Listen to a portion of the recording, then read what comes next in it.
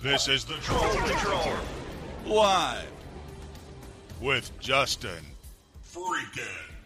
Welcome to the Troll Patrol. Live. It's a freaking Thursday. How hard is it to be a leftist and a grifter? Well, it's kind of hard for me to be a grifter. You see, I've worked in the media business for 20 years, and I feel like I was a grifter back when I was a news reporter, and I was not being honest with people, that I was trying to split the difference between the two parties.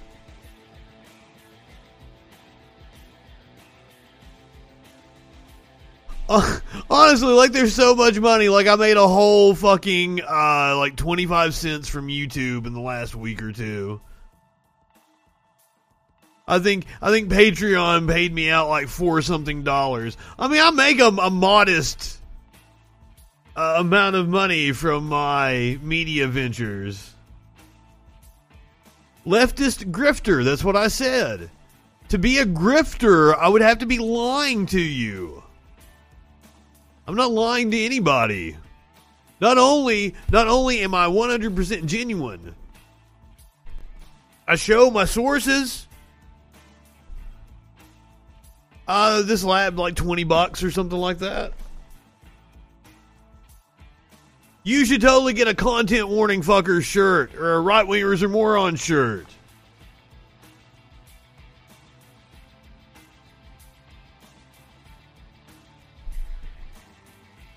Yes, you used it as an adjective to describe a noun. Leftist is an adjective describing grifter. I was breaking them apart and saying you were describing me as two things, both a leftist and a grifter. I'll agree with the leftist part to an extent.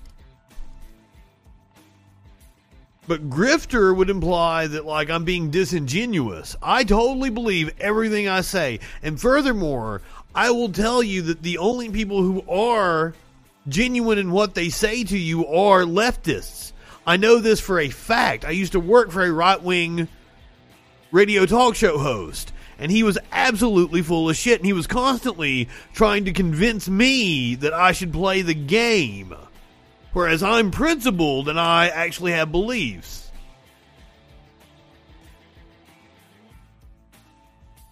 I agree. We're getting into semantics here. That's not really my wheelhouse. Plus, we've got something to get to because there is a... Well, I'm not full of shit, sir. I know what I'm talking about. My fans will tell you that I am very well researched. I'm not going to bullshit you on this show. And I'm going to show you exactly where I'm getting my information from. But we have a hostage situation currently unfolding in Minnesota.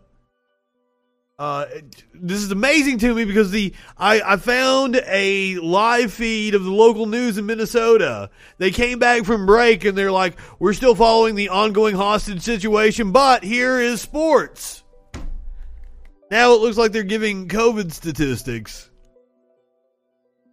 I do not understand how you have an active hostage situation and you're not covering it on your news. Yes, Ruski or Rusky, give us a call in, 917-830-4359. We don't need cops, I agree. But I, as a news reporter, fucking love shit like active hostage situations. 4 hours now. This is happening at the Wells Fargo on 33rd Avenue South. I don't love it. I love covering it. Right now. Jeff, what can you tell us? Frank, we are standing across the street from the Wells Fargo Bank. You can see there's a crowd of people. Kid, I don't know who you're talking to. I spent years showing cops in a good light. I'm 20 years in the media business. A good chunk of that was news. The cops would call me when they were doing their little shop with the cops shit. They'd call me when they were doing their fucking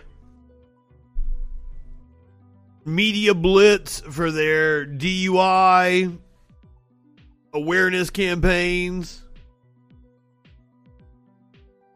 I'm not a reporter anymore. I was a reporter.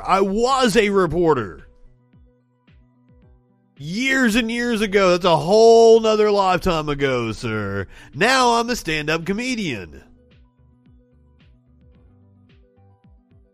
The Reds. When are the Reds ever good? I don't know anything about baseball.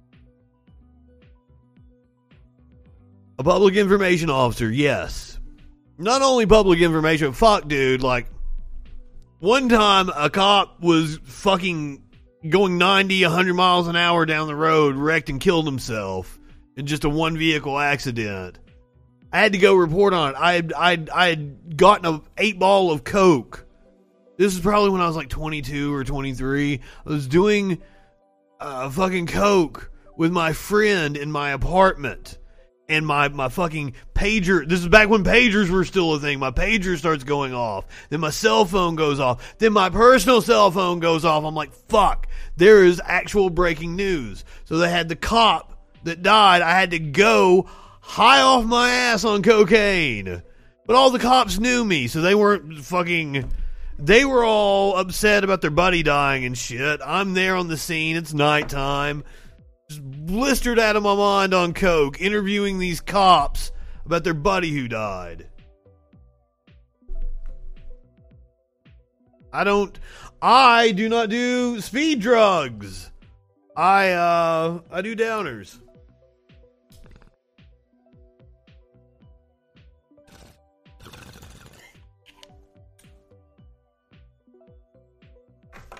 Get me on the speed drugs, I start doing weird things like putting panties on.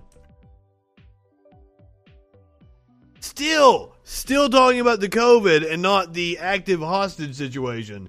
So let's get the breakdown of exactly what's going on. Showing you the bank in a live picture, because just in case whoever's in there, we don't want them to see the formation law enforcement is making around the building right now. St. Cloud police tell us, and the authorities tell us, that the hostages in the bank are employees, not customers. St. Cloud police here, FBI, SWAT team. Officials have not told us how many hostages are in the bank. And last report from authorities, there have been no injuries reported. Law enforcement saying they are negotiating with whoever is inside. This started just residue. This afternoon. A spokesperson for Wells Fargo says they're working with law enforcement to help however they can. Keep up. In a statement, they told us, we recognize this is a traumatic moment for the community and our colleagues. The safety and security of our customers. So far, no one hurt is our most important priority that we know of. This is an ongoing situation. Law enforcement say they are still in negotiations. This is not currently live, but it is still going on. Again, without showing you the picture, I can tell you the SWAT team is This was moments ago.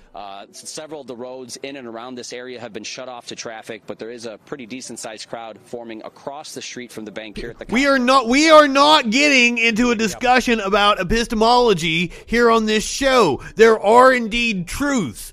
One of my favorites to point to is the circumference of a circle is always pi. No matter where you exist, what universe, what planet you're on, the circumference of a circle is always going to be pi. There are truths. But that's a whole nother discussion. Why are people coming in here throwing like philosophical issues at me? I do a fucking news headline show.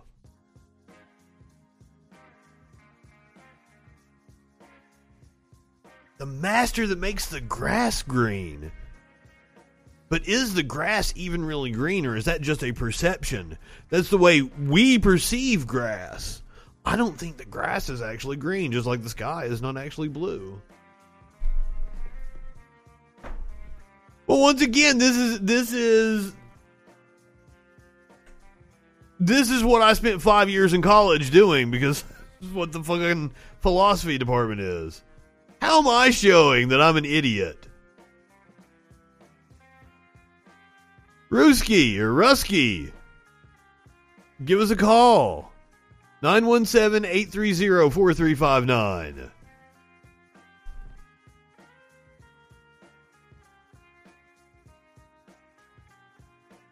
Well, I mean, I call it the Troll Patrol, for the love of God. I mean, it's not like I'm being serious.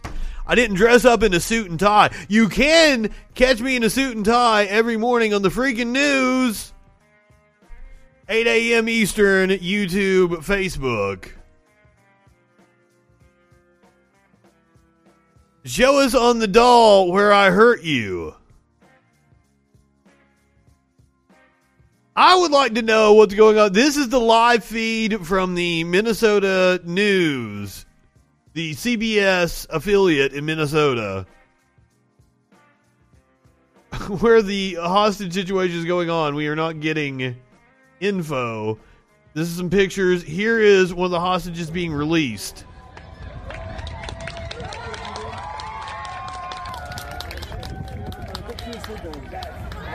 Rocky!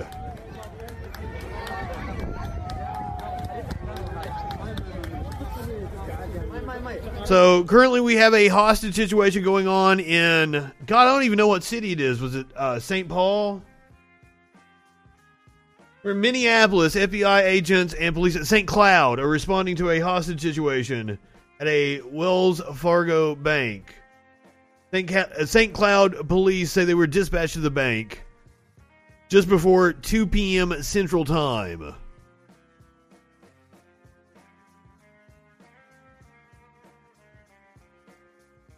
He said curious, bro. What are you curious about?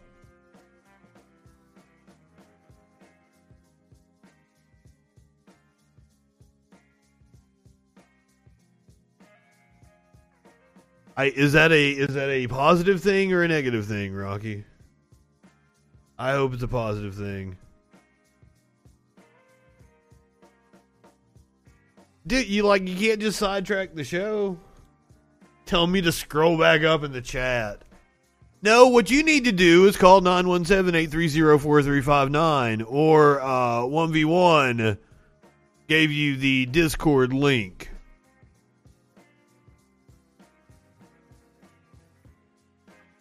Otherwise, we're going to talk about the news because I do have things to do tonight. Resident Evil 7 Resident Evil 8 comes out. I think I know how to read. I do it every fucking night on the show. Okay, so earlier today, a girl at a Idaho school shot 3 people. She was disarmed by a teacher. A 6th grade girl brought a gun to her Idaho middle school, shot and wounded 2 students and a custodian, and then was disarmed by a teacher on Thursday. The 3 victims were shot in their limbs and are expected to survive. Officials said at a news conference. Jefferson County Sheriff Steve Anderson said the girl pulled a handgun from her backpack and fired multiple rounds inside and outside Rigby Middle School in the small city of Rigby, about 95 miles southwest of Yellowstone National Park. A female teacher disarmed the girl and held her until law enforcement arrived and took her into custody. Authorities say they are investigating the motive for the attack and where the girl got the gun. The girl is from the nearby city of Idaho Falls. Police were called to the school around 9:15 a.m. Now, the thing about this that really breaks my heart is I saw this screen grab of one of the messages that one of the students sent to their parents. School shooter, dead serious. I love you a lot, I promise. Oh, never mind. It's a drill. We heard real gunshots. No, it's real. I love you. I love you so much, Mom. That breaks my fucking heart. That's a student's messages to their mother in real time during an active shooter situation. Apparently, the kids go to great lengths to keep their phones on silence so that they never get them taken away during school, so that they'll be able to text their moms that they love them in the event of a school shooter. And this is fucking America.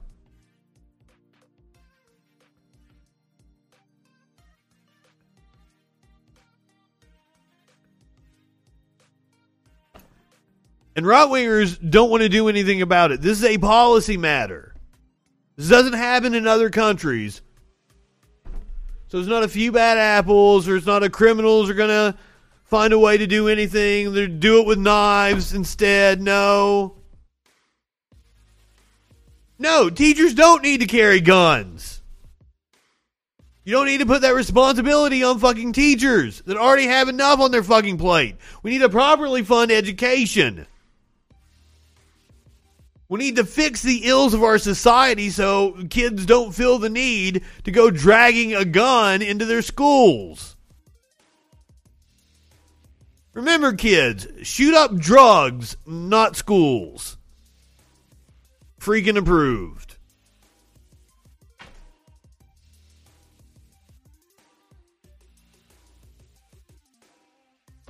Well, I mean, if you've watched my show before, you probably know that my position on guns is that we should outlaw the manufacture and sale of guns. I'm totally cool with the possession of guns. Build your own gun. You want to shoot someplace up, you got to work for it.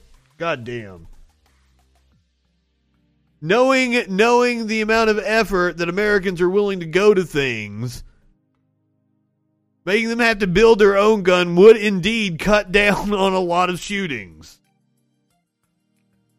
Shoot, skeet, not schools.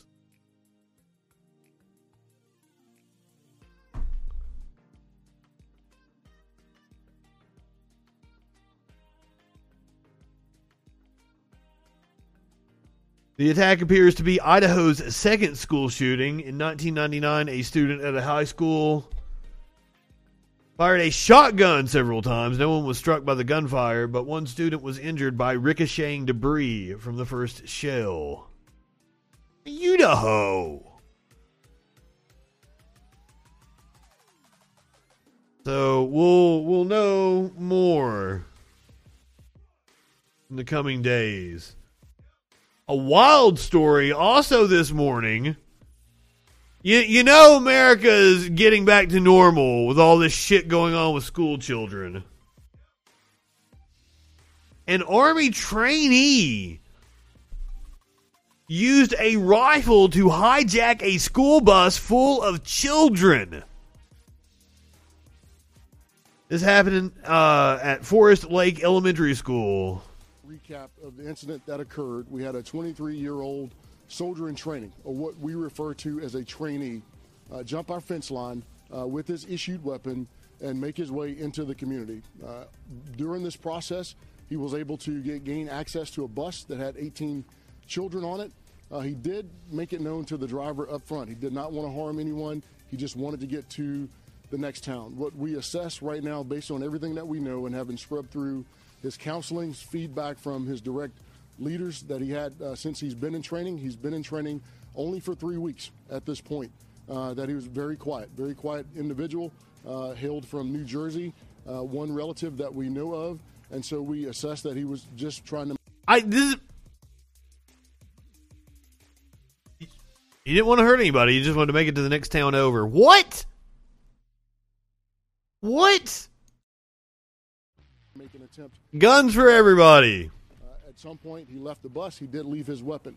His weapon did not have ammunition. But to those in the community, those on the bus would not have been aware of that. But he was holding himself accountable for his weapon as he fled from his unit, but no weapon. At this point in training, no ammunition is issued given 3 weeks in. As he left the bus, one thing that he was trying to do, because he was in his physical training uniform, was trying to acquire new clothes and a ride, which we assume would have been to a bus station, the airport, train station, in order to make it home. There is nothing that leads us to believe through his counseling or through anything in his screening records coming in that this had anything to do with harming others, harming himself, or anything that links to any other type of nefarious activity. Understanding that 3 weeks in, we do experience several... I like how this dude also being very generous, curious. He's like, surely there were better carjacking prospects. He didn't mean to harm anybody. He just hijacked a school bus full of children. I don't mean to laugh. I'm sure it was harrowing for the children and the school bus driver. Soldiers that over the course of their initial stages just have that desire, that anxiety, and due to separation from their families to get home. And we think that was truly his intent and nothing beyond that. I do want to express a great deal of sympathy to those parents, to the bus driver, to our community. We are part of our great community. It seems like they did. We'll find out here in just a second. Every single day. We not only live in the community, we are part of it. And to our community, this is something that was a failure with regard to me and my role in terms of our accountability procedures and processes. So for me, this was a key failure in our accountability processes that I will fix going forward, because the outcome potentially could have been much worse. We are thankful, very grateful that it was not, but that leads me to what procedures to change here in the future so that we don't have an incident of this nature. I would assume he's in the brig. A federal judge has overturned. Shut the fuck up. A rifle-toting U.S. Army trainee hijacked a busload of children.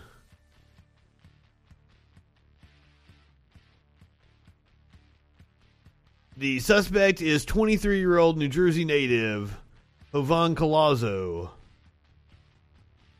The sheriff released brief video clips taken from inside the bus during the hijacking, showing the man holding a rifle. Where's the video clips?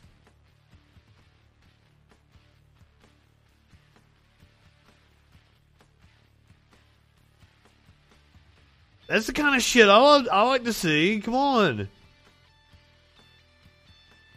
The suspect brought all 18 children to the front of the bus, where they started asking a lot of questions of the suspect. If he was going to hurt them, or the bus driver. The questioning frustrated the intruder before he let the children and driver off, drove himself a short distance, abandoned the bus, left the rifle on board, and was captured without incident. The total time the man was on the bus with the kids was about 6 minutes.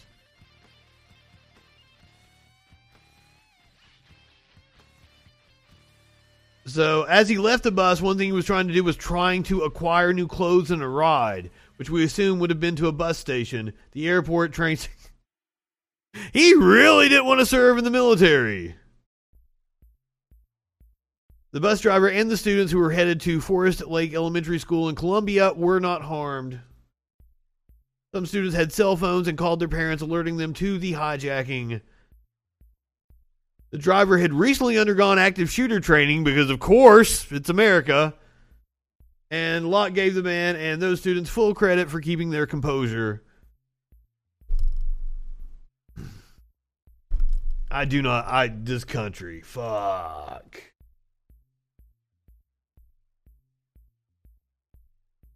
But I mean, at least we still have some semblance of a country. We came awfully close to losing it on January 6th. The FBI is still after... Hold on, they're still talking about COVID and not the hostage situation. I'm very upset. If one of you guys can find me a live feed of the hostage situation, we'll totally watch that. FBI is still after the worst of the worst in Capitol riot as new arrests come at steady pace. More than 440 people have been charged with taking part in the Capitol siege, coming from all but 6 states, with most coming from Texas, Pennsylvania, and Florida.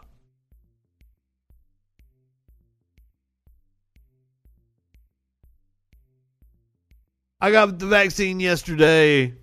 The side effects are mild. I feel fine today.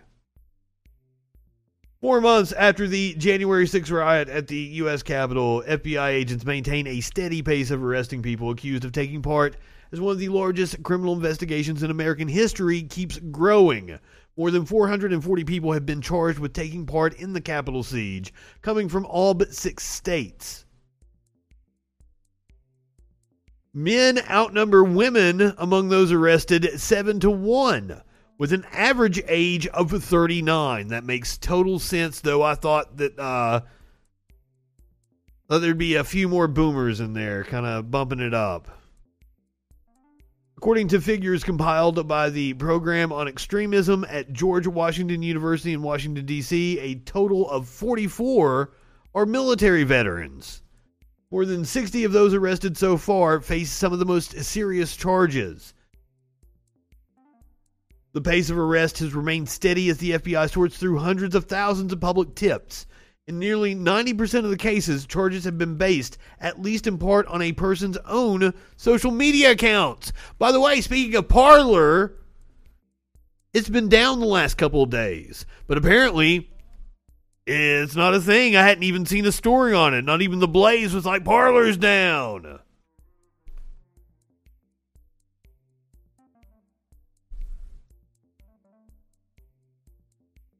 A New York man, Robert Chapman, bragged on the dating app Bumble that he'd been in the Capitol during the riot. The person he was seeking a date responded, "We are not a match," and notified the FBI. That's one of my favorite stories of all this.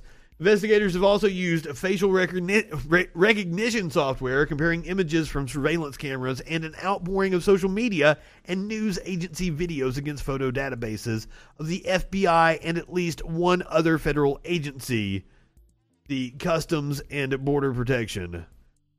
They've also subpoenaed records from companies providing cell phone service, allowing agents to tell whether a specific person's phone was inside the Capitol.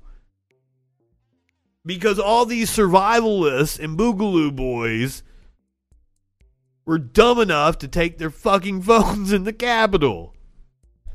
I post this show on Parler every fucking day. It was getting thousands of views, but Parler is mainly bought since it came back.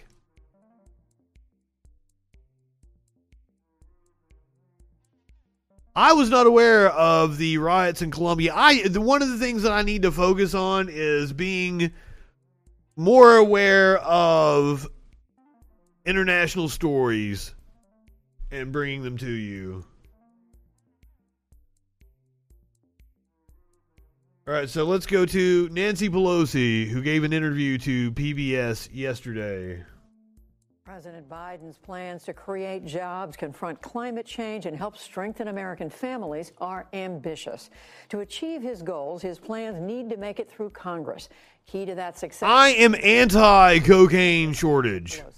We spoke earlier. Not that I'm a big cocaine user. I'm just pro-drugs. With us. Let me start, Madam Speaker, with President Biden's ambitious jobs and infrastructure. She looks stupefied. With his Aid for American Families plan. Between the two of them, $4 trillion in new spending.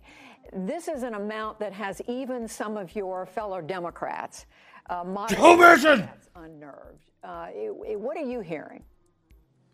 Well, I'm hearing that people are very excited by the president's agenda, and we all want to know how we're going to meet the needs of the American people, and he has given us a blueprint. So far, so good, but we're probably getting ready to, for the most part, always been face off with old shitty Biden here shortly.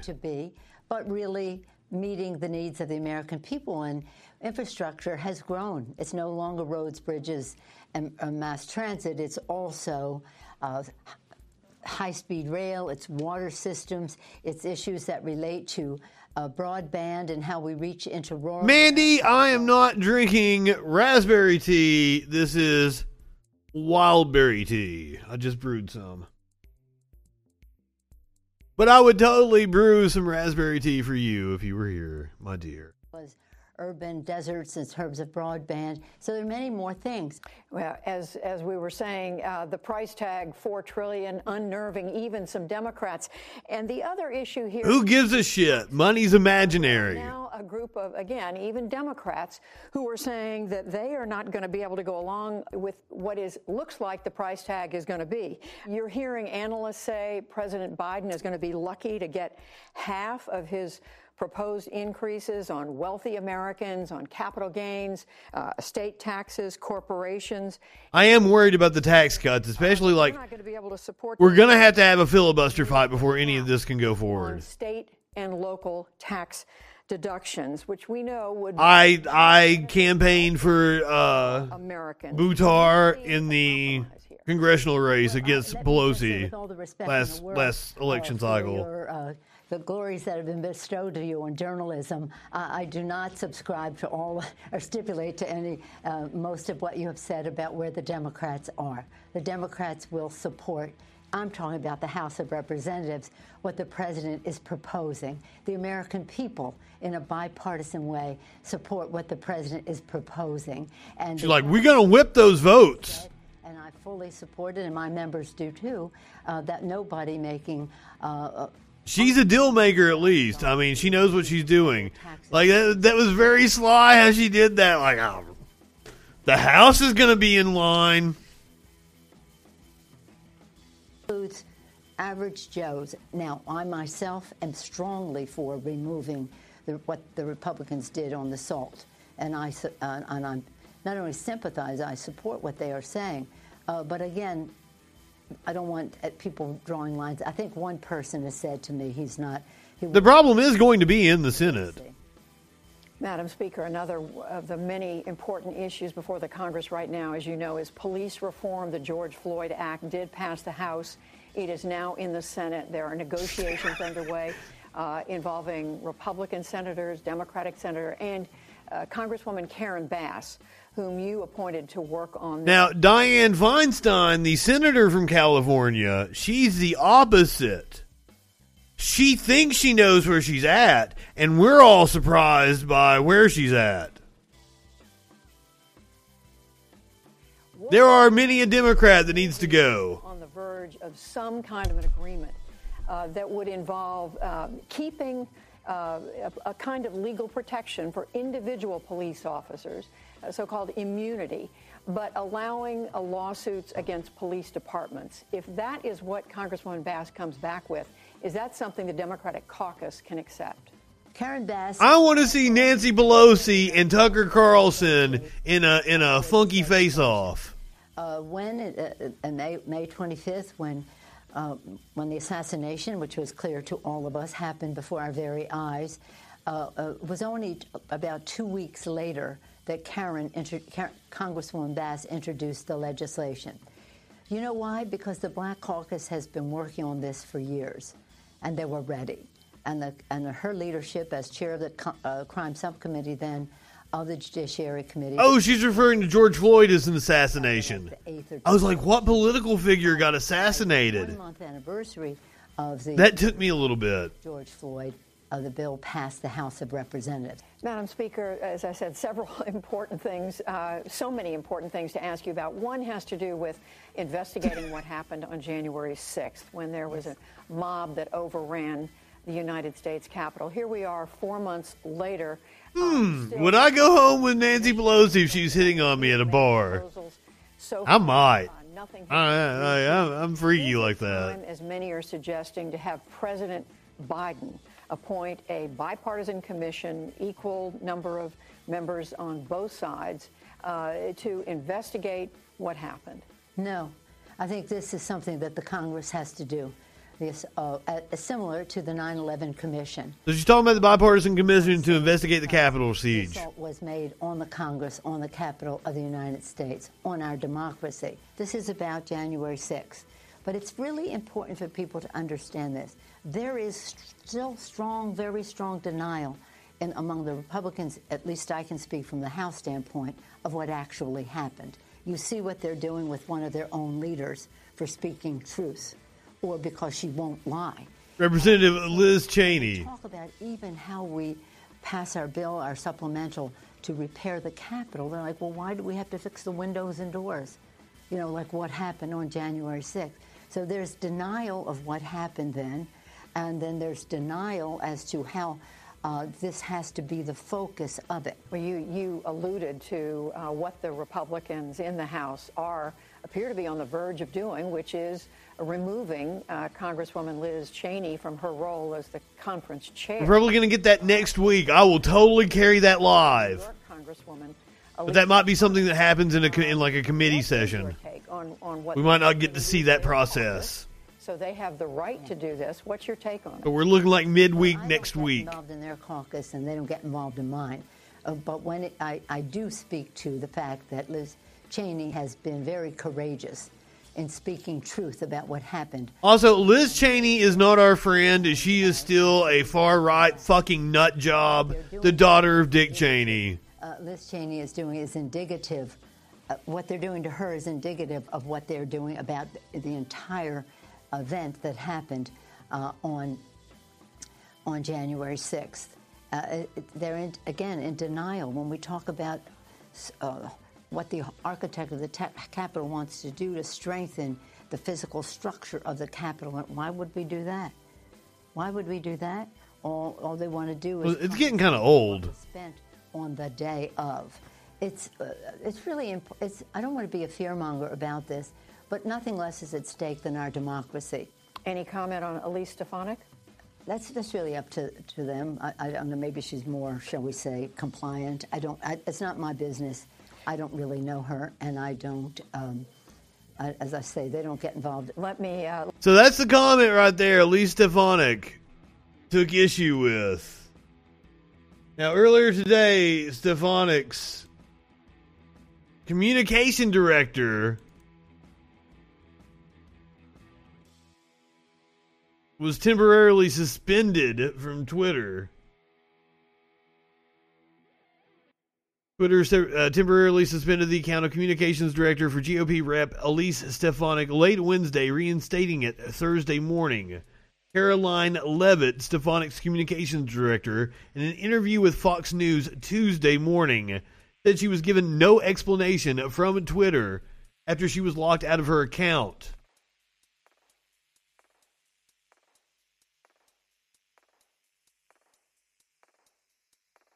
So, Levitt, who worked at the White House during the Trump administration, said her last posts were all related to Stefanik's efforts to replace Representative Liz Cheney as House Republican Conference chair, including a retweet of a post previewing Stefanik's interview on Steve Bannon's show. How is that motherfucker not in prison? She is more compliant. That's exactly. She's not going to buck the party. That is literally why they're replacing her. Liz Cheney is stepping out of line with the Republican Party.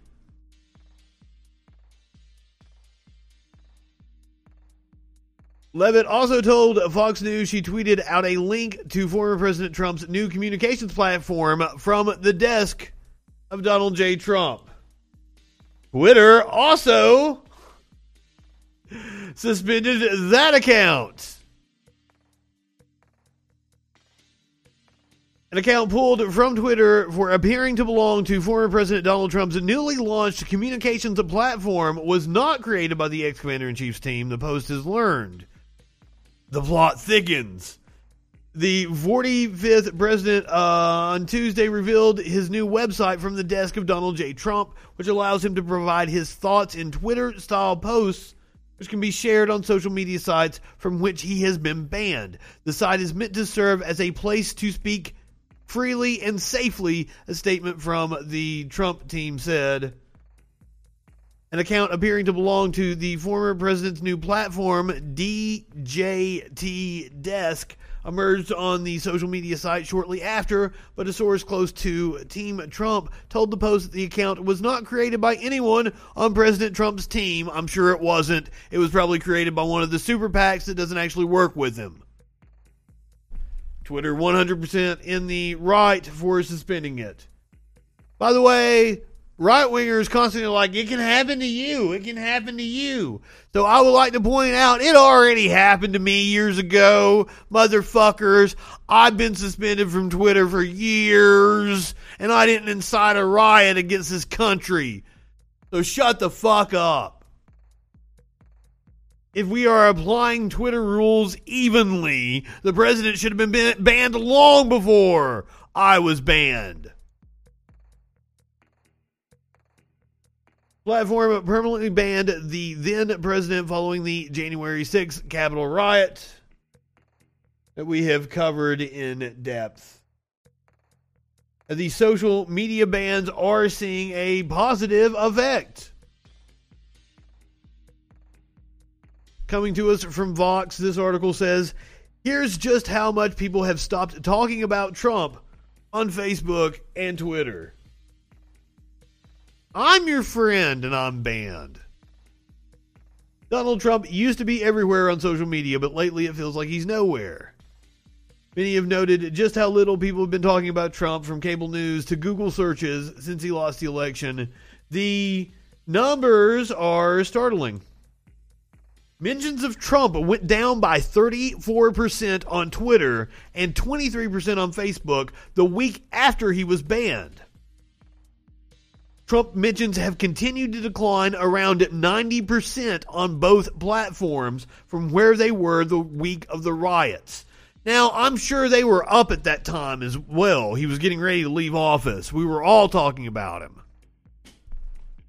And also, a lot of the mentions of Trump were people like me, you guys, people on the other side mocking him for saying stupid shit everywhere. I haven't been banned in a while, actually. I have been very good on the current Facebook account that I hold. Of course, it's impossible to divorce the decline in the Trump conversation from the fact that he's no longer president. Also a contributing factor, I'm sure. But we always have the specter of Trump hanging over us. Currently, we have the recount going on in Arizona, where the Arizona Republican Party has hired a firm that is very pro-Trump, pro-conspiracy theory, to audit the results of the Arizona vote in Maricopa County. The U.S. Justice Department is worried about the Arizona vote recount. The DOJ wants to guarantee that federal law is followed, which seems perfectly reasonable now, doesn't it? The U.S. Department of Justice expressed concern Wednesday about ballot security and potential voter intimidation arising from the Republican-controlled Arizona Senate's unprecedented private recount of the 2020 presidential election results in Maricopa County, specifically the urban area where Phoenix is. In a letter to GOP Senate President Karen Fann, the head of the Justice Department's Civil Rights Division said that the Senate's farming out of 2.1 million ballots from the state's most populous county to a contractor may run afoul of federal law requiring ballots to remain in control of election officials for 22 months. And Principal Deputy Assistant Attorney General Pamela S. Carlin said that the Senate's contractors' plans to directly contact voters could amount to illegal voter intimidation. Right-wingers are shameless. Absolutely shameless. Let me give you another example of it. Republicans that voted against COVID relief, against the Biden stimulus plan, are promoting it like they did vote for it. Because of course they are. This is coming to us from the Associated Press. Representative Nicole Miliatakis said it pained her to vote against the $1.9 trillion American Rescue Plan. But in the weeks that followed, the first-term Republican issued a news release celebrating the more than $3.7 million from the package that went to community health centers in her district as one of her achievements. She said she prided herself on bringing federal funding to the district and back into the pockets of taxpayers. Every Republican in Congress voted against the sweeping pandemic relief bill that President Joe Biden signed into law 3 months ago. But since the early spring votes, Republicans from New York and Indiana to Texas and Washington have promoted elements of the legislation that they fought to defeat. The Republicans' favorite provisions repeat a tiny sliver of the massive law,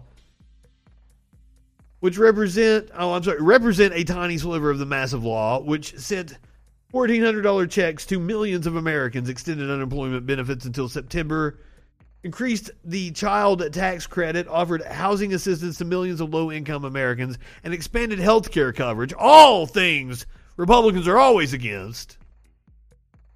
Republicans tried to negotiate a smaller package, arguing that Biden's plan was too expensive and not focused on the nation's health and economic crisis. Democrats are promising to make the pandemic relief vote and the Republican resistance to it a central element in their political strategy moving into next year's midterm elections. Guys, we're starting to ramp up into the talk about the midterms. People are starting to announce their candidacy and shit. GOP lawmakers have been especially bullish about promoting the Rescue Plan's Restaurant Revitalization Fund, which devoted $28.6 billion to struggling industries. To the struggling industry. I'm not high enough for this shit. Applications to the program reopened this week. House Minority Leader Kevin McCarthy, a Republican from California, topped a group of at least 8 Republicans who have encouraged constituents to apply in recent days.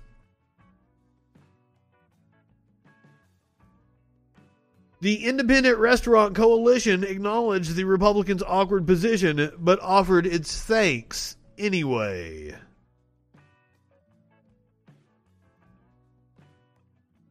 The GOP ultimately benefited politically from uniting against the massive economic stimulus package signed into law by President Barack Obama in 2009. Republicans scored massive gains in the House and Senate the following year. It doesn't look like that's going to happen. There's a good chance that Democrats lose the House, but if Trump keeps sticking his nose into races, it's probably going to be a benefit. And it looks like Trump's going to do it. Apparently, Trump rallies restart this month.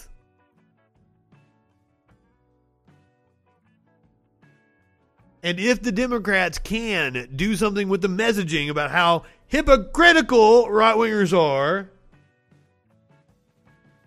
then maybe they can make some headway. Another Republican hypocrite, Governor Ron DeSantis. Apparently, he only allowed Fox News into his little signing ceremony. I watched a little clip of it. Apparently he was on the 5 or one of their morning shows, and he was signing the bill live on Fox News. What absolute propaganda. He didn't let any other media organizations in. So here's Florida Governor Ron DeSantis getting asked by the press about that. Why did you only allow Fox News to capture the moment you signed the controversial election bill?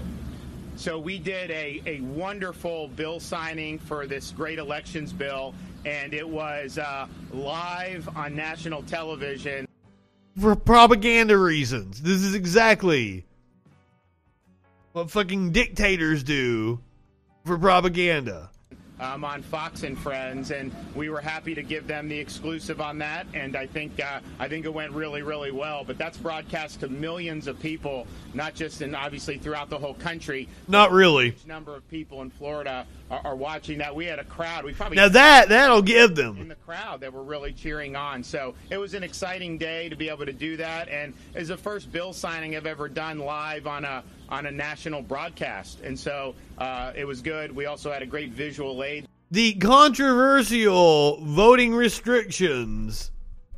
That's what he went on Fox News to sign that he's so fucking proud of, that he did on national TV, to limit the voting rights of citizens.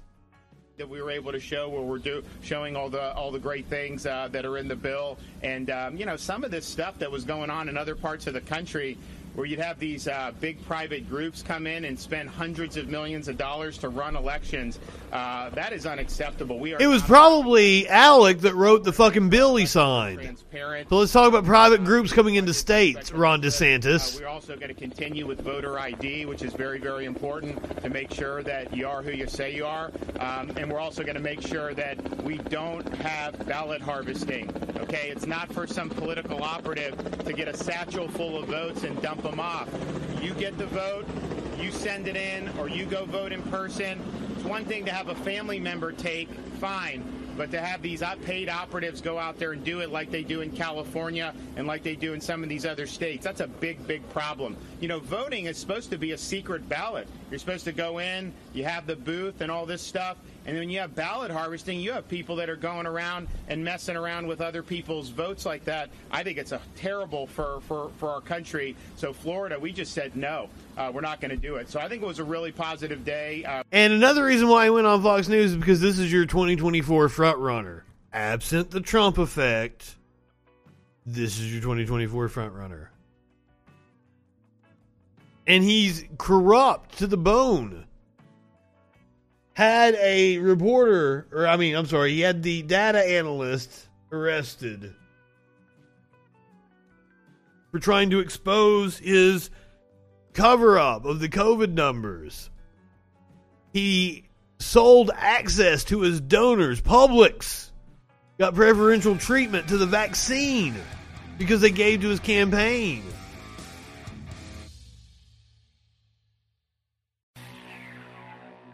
Speaking of gigantic pieces of shit, not Joy Reid. Apparently she's cool. I don't watch cable news. You guys, you've heard me say it before. My exposure to cable news is what we watch here on the stream together. I'm not a fan of that shit. But apparently Joy Reid is really cool. This was the first time I ever watched a clip of hers. I don't believe I've been exposed to her before. And Tucker Carlson had some choice words for her, and she responded back. So just for the record, I don't spend a lot of time watching Fox News or the BS Factory, as CNN's Jim Acosta more colorfully dubbed them this weekend.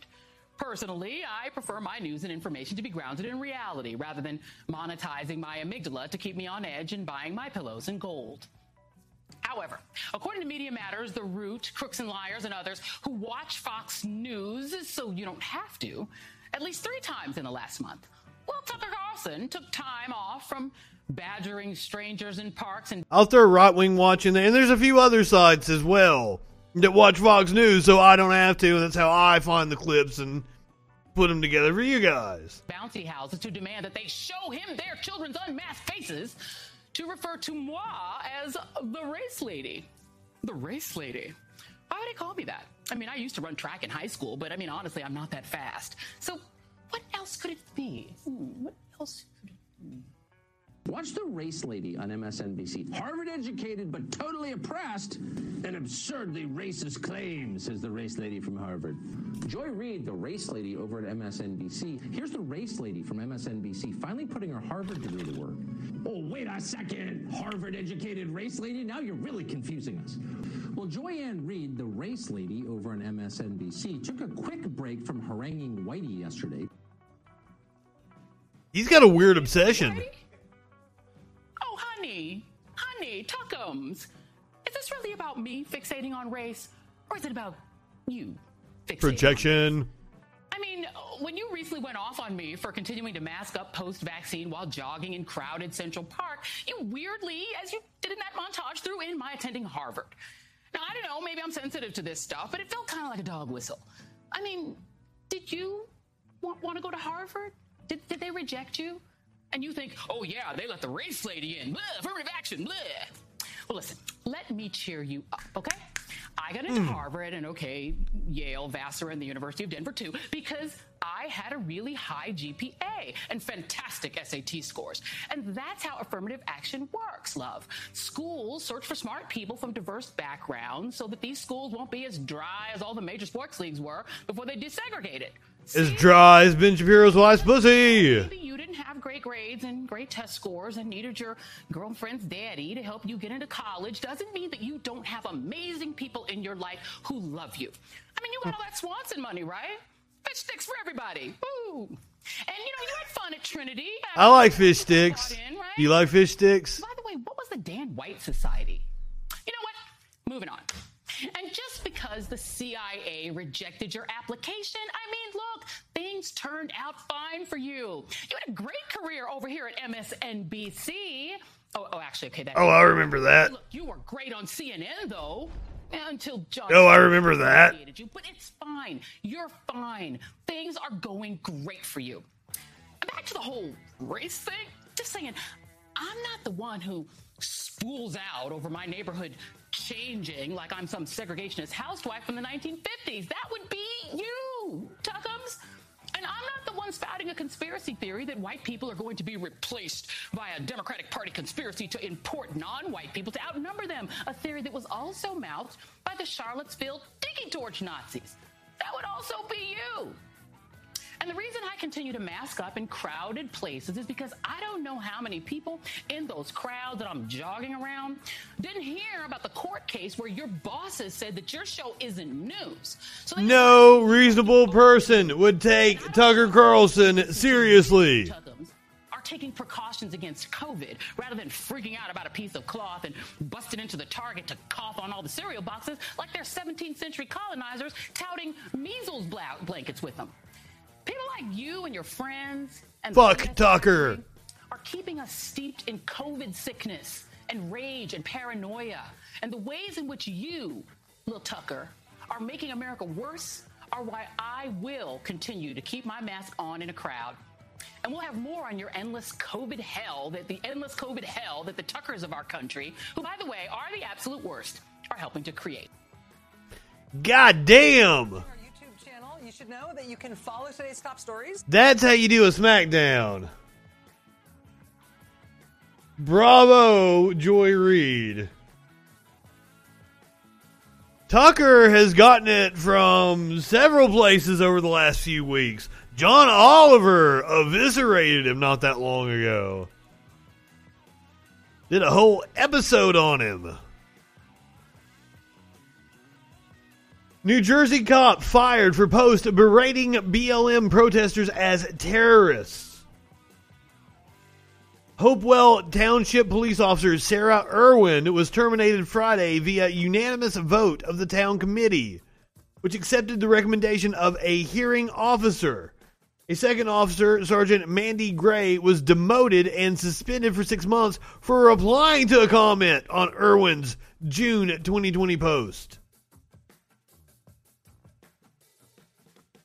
The fact that she supported her position as a fellow officer, that was the reason that they actually suspended her.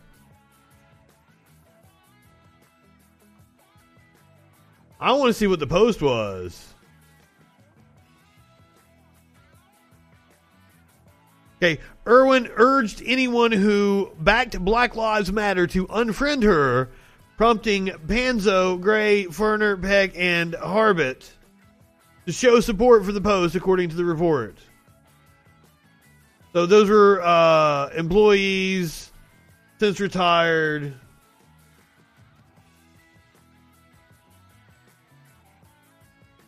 Irwin's post was investigated by the Mercer County Prosecutor's Office, but no criminal charges were filed. I would hope not, but she doesn't need to be a cop. She's been there for 20 fucking years. All right, we've got a college professor on leave after having a heated discussion with a student. So let's go down here. Let's check this out. Apparently the student is a bit of a bootlicker, and the professor is like, "Hold on here, bootlicker." So let's hear. All right. So you brought up the police in your speech a few times. So what is your main concern? Since, honestly, the whole reason police, it is systemic. The issue is systemic because the whole reason we have police departments in the first place, where did it stem from? What's our history? Going back to what Jeremy was talking about, what does it stem from? It stems from people in the South wanting to capture runaway slaves.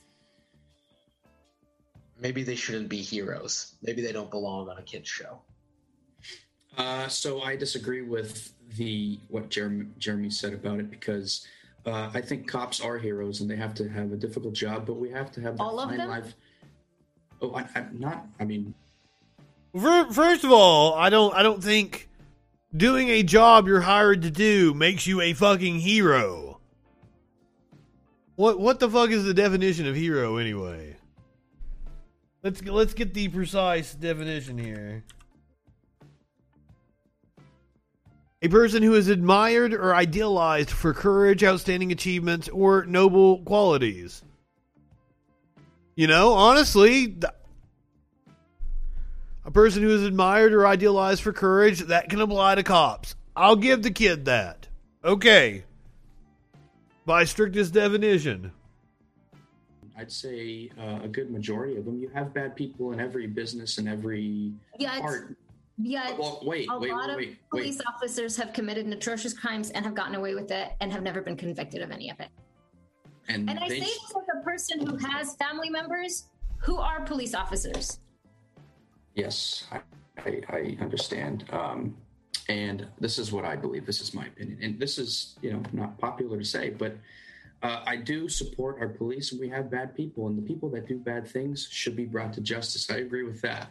But I think that... and that's the reason why they're not heroes, because the people responsible for bringing them to justice are their co-workers, and they don't do it. Instead, they protect each other, and they have a thing called the Blue Code. Say it again. They haven't. Well, I agree with you on that point of they should, right? Okay, so what is your bottom line point? You're saying police officers should be revered, viewed as heroes? They belong on TV shows with children? I think they are heroes in a sense because they come to your need and they come and help you. And they don't. The courts have ruled that they have no obligation. But we should fix that. But I think they're heroes. Well, I think that's the problem. It's looking at it as a business because they're actually supposed to protect and serve the people. They do protect us. What do we call when we're in trouble and someone has a knife or a gun? I wouldn't call the police. I wouldn't call the police. I don't trust them. I don't trust them. My life's in more danger. Who would you call? In their presence. Professor, handle it myself. I wouldn't call anybody. Well, would you have if someone intruded your house with a gun? What would you have a gun on you, or who would you call? It's my time to go. Okay. Well, I'm not going to be already in your house with a gun. There's not much you can do at that point. Calling the police is kind of just, Yeah. And I know that it's not popular for me to say that to you guys and people in here, but that's what I believe about the police. Okay. And, thank you. I appreciate it. Thank you guys for listening to my point. I appreciate it. Thanks. I will say, I'm glad you did say that, even if I disagree with you. It's important that. And we should fight for the right for people to say things that we don't even like. Right. I may not agree with what you say, but I'll fight for your right to say it. Amen, brother. Within some extent, I'll say. Well, who was trying to stop him from saying it? They were having a discussion. What the hell is that about? As if he was in any danger of not being able to say. The police, fucking that's all police have been portrayed as. My entire life has been heroes. I got taken to the fucking police station as a kid. I've got pictures of myself with the fucking troopers all around me. Yeah, Mandy.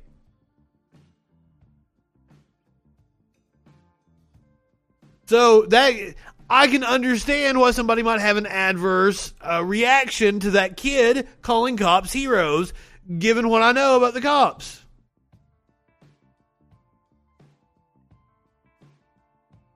What the fuck? Here we go. Alabama trooper charged in child rape. Hid checkered FBI past. Now, I am sure, how in the fuck? This guy had a history. He had to have some help covering it up. An Alabama state trooper arrested last week on charges he raped an 11-year-old girl had been kicked out of the FBI amid a string of sexual misconduct allegations, but was hired by the state agency in Alabama, of course. But was hired by the state agency with the apparent help of a fake bureau letter that scrubbed his record clean. An Associated Press investigation found Christopher Bauer was suspended without pay and stripped of his security clearance in the FBI's New Orleans office in late 2018. This was amid allegations that included a co-worker's claim that he raped her at knife point.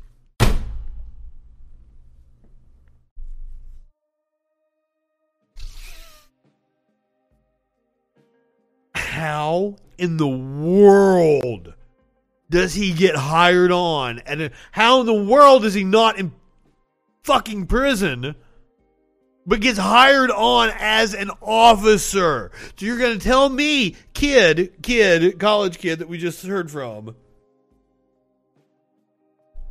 you're going to tell me that these cops should be portrayed as heroes when they allow this scum onto their force and probably give him the opportunity to commit this crime, I would assume. But Alabama authorities either overlooked or were unaware of his history. The Alabama law enforcement agency, the state police, told AP that it conducted a full and thorough investigation into Bowers' background when he applied to be a trooper in 2019. Apparently you didn't. Bauer indicated on his application that he was still employed by the FBI and had never been dismissed or forced to resign. Yeah, they don't call your references most of the time. Also, I'm like about a decade now out of college, give or take, and not once have I ever had to prove that I had that piece of paper. I don't even know where the fuck it is anymore. So kids, just go ahead and lie. Say you got whatever fucking degree you need. Fuck it, money ain't real. This guy gets a job as a cop. Fuck it.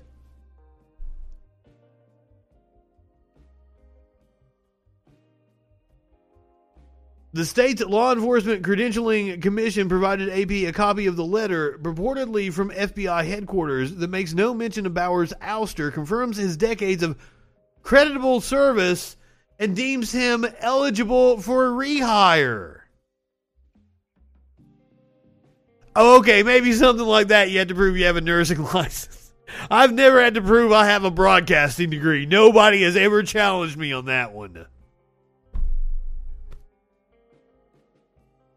Bauer, 41, was arrested last week in Montgomery on charges including sodomy and sexual abuse of a child under 12. Bauer remained jailed Wednesday on a $105,000 bond. He has a fucking bond. He can bond just like Duggar bonded out. What the fuck is wrong with this country? The FBI declined to say whether it was asked for any information about Bauer's suitability to be hired by the state police. Alabama Governor Kay Ivey's office referred questions on the matter to the state police, which did not respond to repeated queries about the details of Bauer's hiring. Bauer resigned from the state police following his arrest.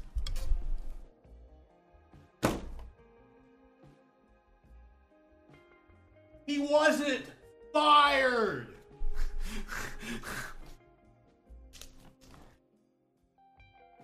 He wasn't fired from being a cop because he was arrested. He resigned.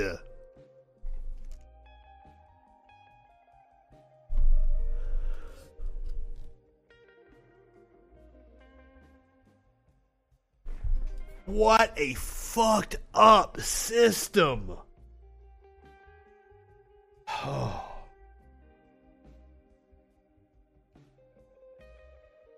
So we do have a couple of cops testifying against a fellow cop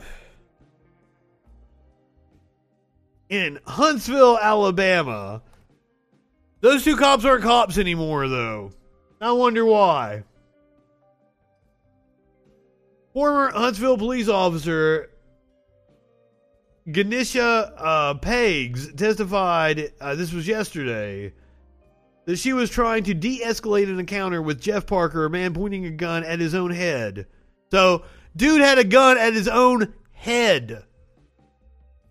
When Officer William Ben Darby arrived and increased tension at the scene. Darby is on trial this week for murder. Peggs testified after a Madison County jury watched body camera video of Darby shooting Parker in the face with a shotgun. A suicidal man was shot in the face with a shotgun. Parker called police. He called police. He called police himself. Called police to his home in West Huntsville on the afternoon of April 3rd, 2018, and said he was armed and suicidal. Peggs testified that as the first officer on the scene, she took the lead to try to prevent Parker from hurting himself so that she could get him help. Darby was the third officer to arrive on the scene that day. He took a shotgun from his patrol car and sprinted toward the front door. Peggs was standing at the front door, partially inside the front room. Parker was sitting on a couch with a gun pointed to his head.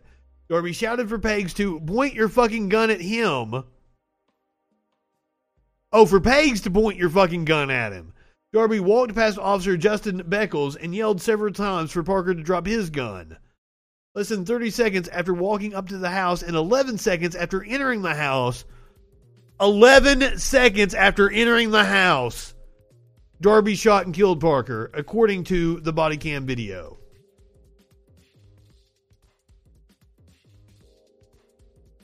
Darby is arguing that the deadly shooting was justified and that he acted in defense of himself and the other officers at the scene because, of course, he's a fucking piece of shit. The prosecution has rested its case after calling just 5 witnesses. They rested on Tuesday. The trial is probably going to go on for a couple more days. Hopefully, justice is served. Shotgun to the face of a man who was suicidal. This is a monster.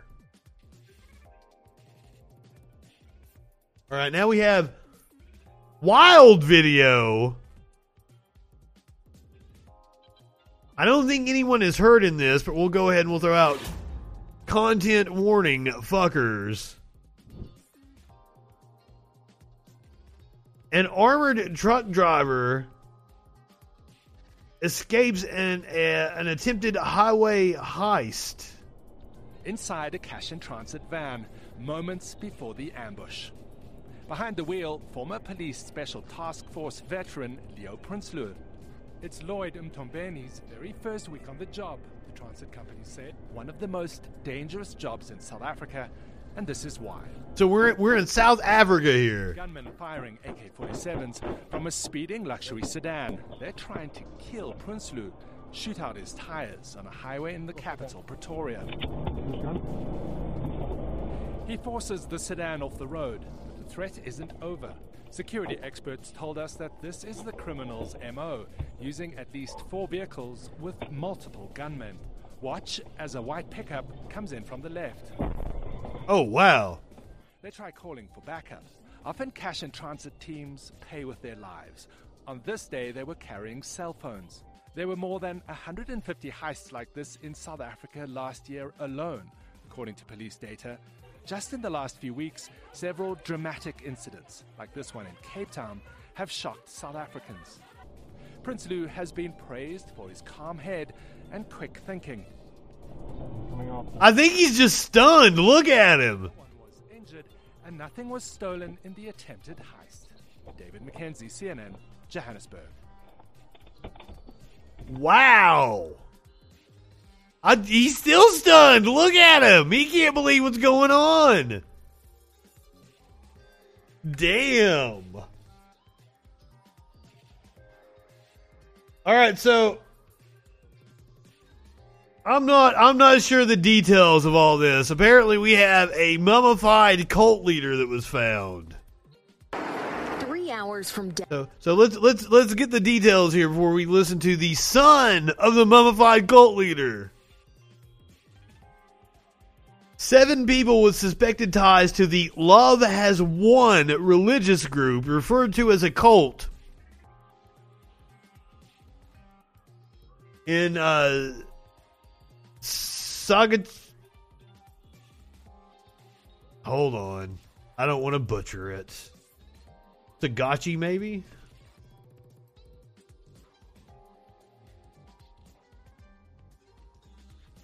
Can I get a pronunciation?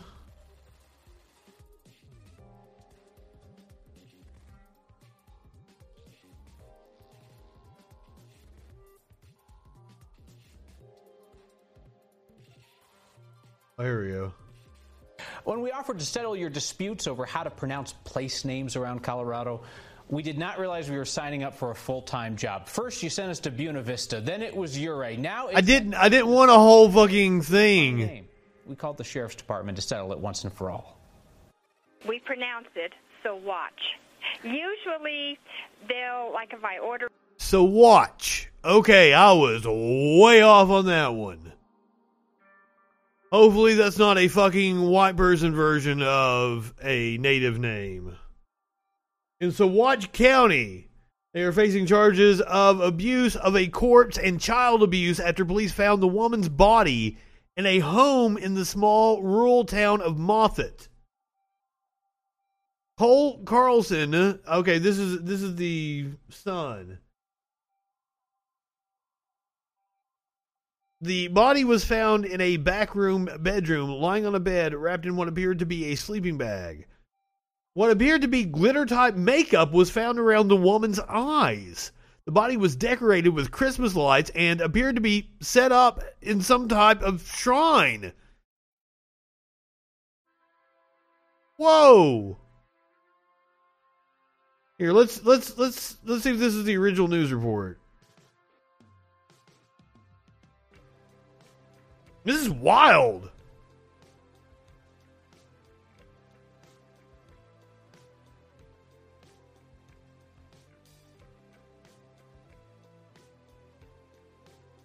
Well, doesn't look like it's going to play for us. And there we go. Joining us right now on Fox 31 Now is our very own Nicole Fierro. Nicole, one of our rock star reporters here, has been digging into the Love Is One cult pretty much all day.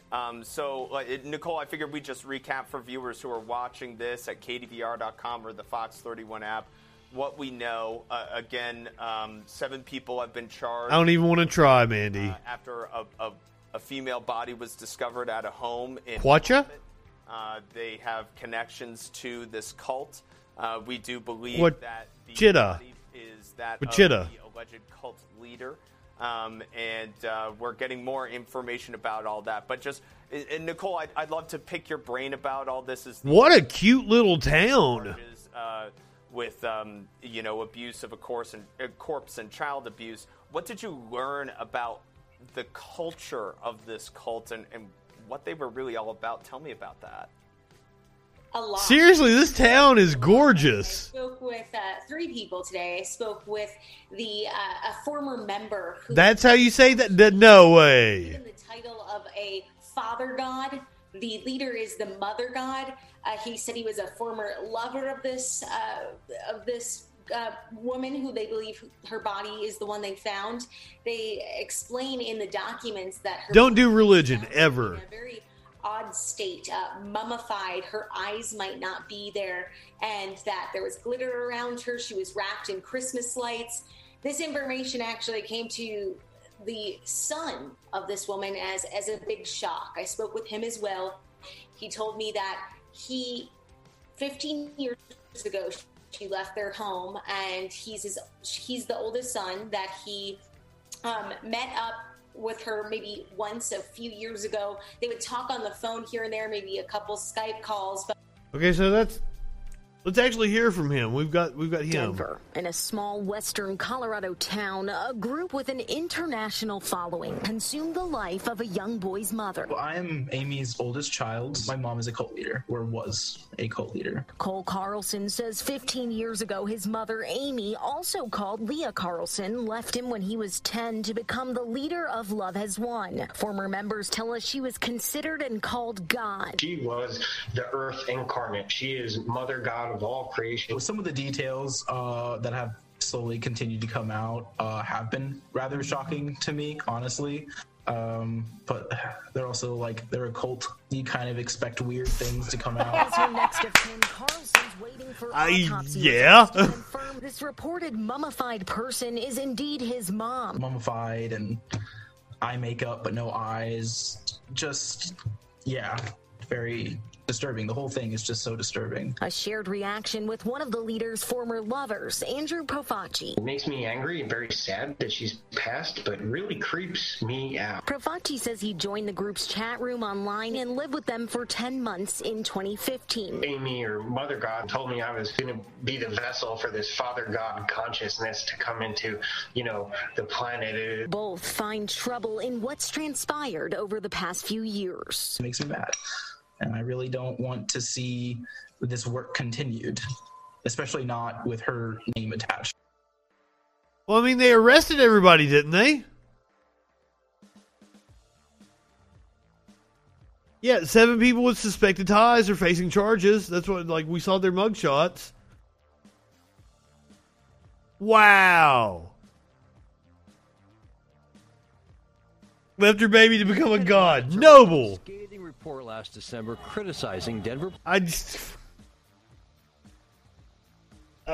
So we've gotten to just the crazy story portion of the show, in case you hadn't noticed. Here's another one for you. A lunch lady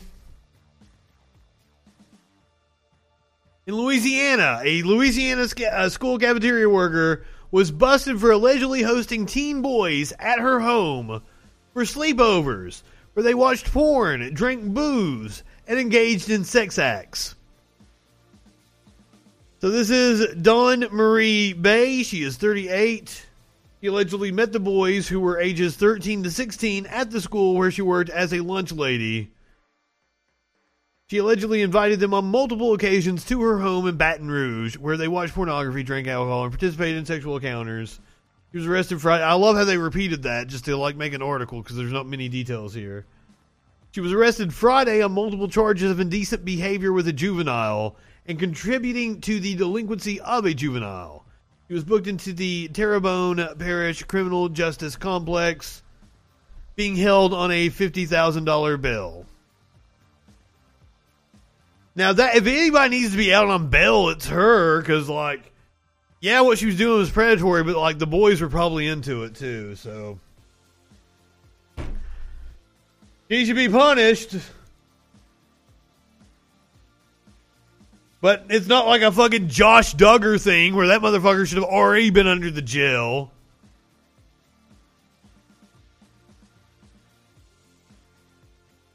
Watauga and Appalachian and Elizabethton are easy. I don't understand how people mispronounce those.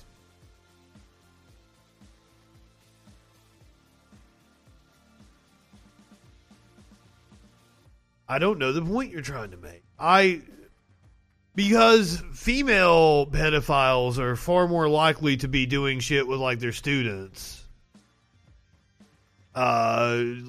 It's the males that are, like, predatory. Predatory behavior is, for some reason, it's found a lot more with males. But now, earlier we did the story about the school shooting today, and that was a female school shooter. That doesn't happen very often.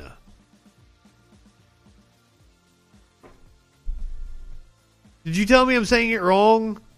No, Elizabethtown is in fucking Kentucky. Elizabethton is in fucking Tennessee. I'm pretty sure I'm right on that one.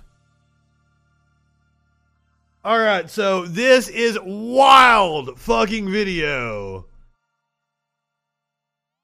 This is coming to us from Washington State, where a man had to drive backwards. I'm not sure if I'm seeing this right. Several miles. When we shared this strange and startling video last week of a car cruising backwards at 45 miles an hour on State Route 16. Oh, okay. One of the people who saw the story. Oh, I'm sorry. My apologies. I thought you were calling me out. But do keep in mind, there's Elizabeth. Now I'm all fucked up. I'm going to be Elizabethtown in Kentucky. So, yeah, I had when I was like a little kid, I had a librarian that was like, she was like an acclaimed author. And she wrote fucking children's books and shit. And, she had a big thing about like the pronunciation of Appalachia. So that's, but I heard somebody else mention that like, the Appalachian Mountains run all the way up into the Northeast. So while we feel that we have the claim to the Appalachian Mountains and how to properly pronounce the name, who are we to tell somebody who also lives in the mountains up in fucking New York, you know, how to say the fucking word, right? It was the driver. Yeah, it was me. I'm Nathaniel Grayson. And I'm the infamous drive backwards on the freeway guy. This dude's so cool. now, but when you actually hear what led to this. My life was like in danger, so I was driving as if I was driving my life on the line. Nathaniel was actually taking emergency action. Turns out my car has this thing where the steering wheel locks up. We checked federal records. It's been a problem owners of early 2000-era Chevy Malibus have been reporting online for years. I remember that. Wasn't there a recall? Nathaniel reacted by slamming his brakes. So I'm just in every lane going, and then it does a 360 and I hit the wall like bang. His car was now rolling backwards, with steering now working, after somehow missing other cars who were heading right at him. So he kept going. I seen the exit sign. I was like, oh, you know what? I could probably make it to the exit. He figured his reverse trip would only last about a minute. And I'm like, dang, this exit is really far. But I'm like, I got this, take it easy. And I just stay focused. I don't look around, but I see cars like driving by. I'm like, do they not notice I'm going backwards? That's when he got the attention of other drivers who marveled at his skill. Time just slowed down, and I was just like, I felt like I was wow. I can do this. Even State Trooper Robert Ryer said, unbelievable. Nathaniel says he's heard the comments online about this all being a stunt. He says what actually happened here was a small miracle. Really, I was just trying to save my life and make sure nobody else got injured. Gary Horker, Kairos 7 News. Yeah, I don't think it was a stunt because he would have been fucking... He would have been filming himself on the Instagram or something if he was like an influencer that was trying to get follows and shit from it. That was amazing. Mad props to him.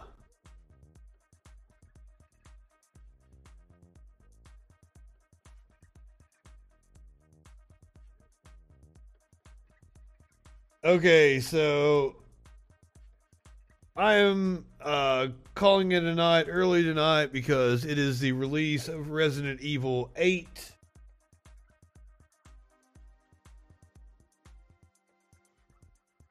So if you are watching on Twitch, I'm going to send you over to Dirtbag. Oh, it looks like he's playing video games. Let me...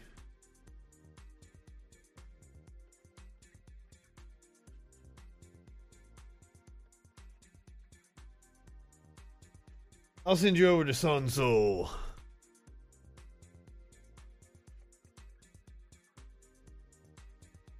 He puts on a quality show.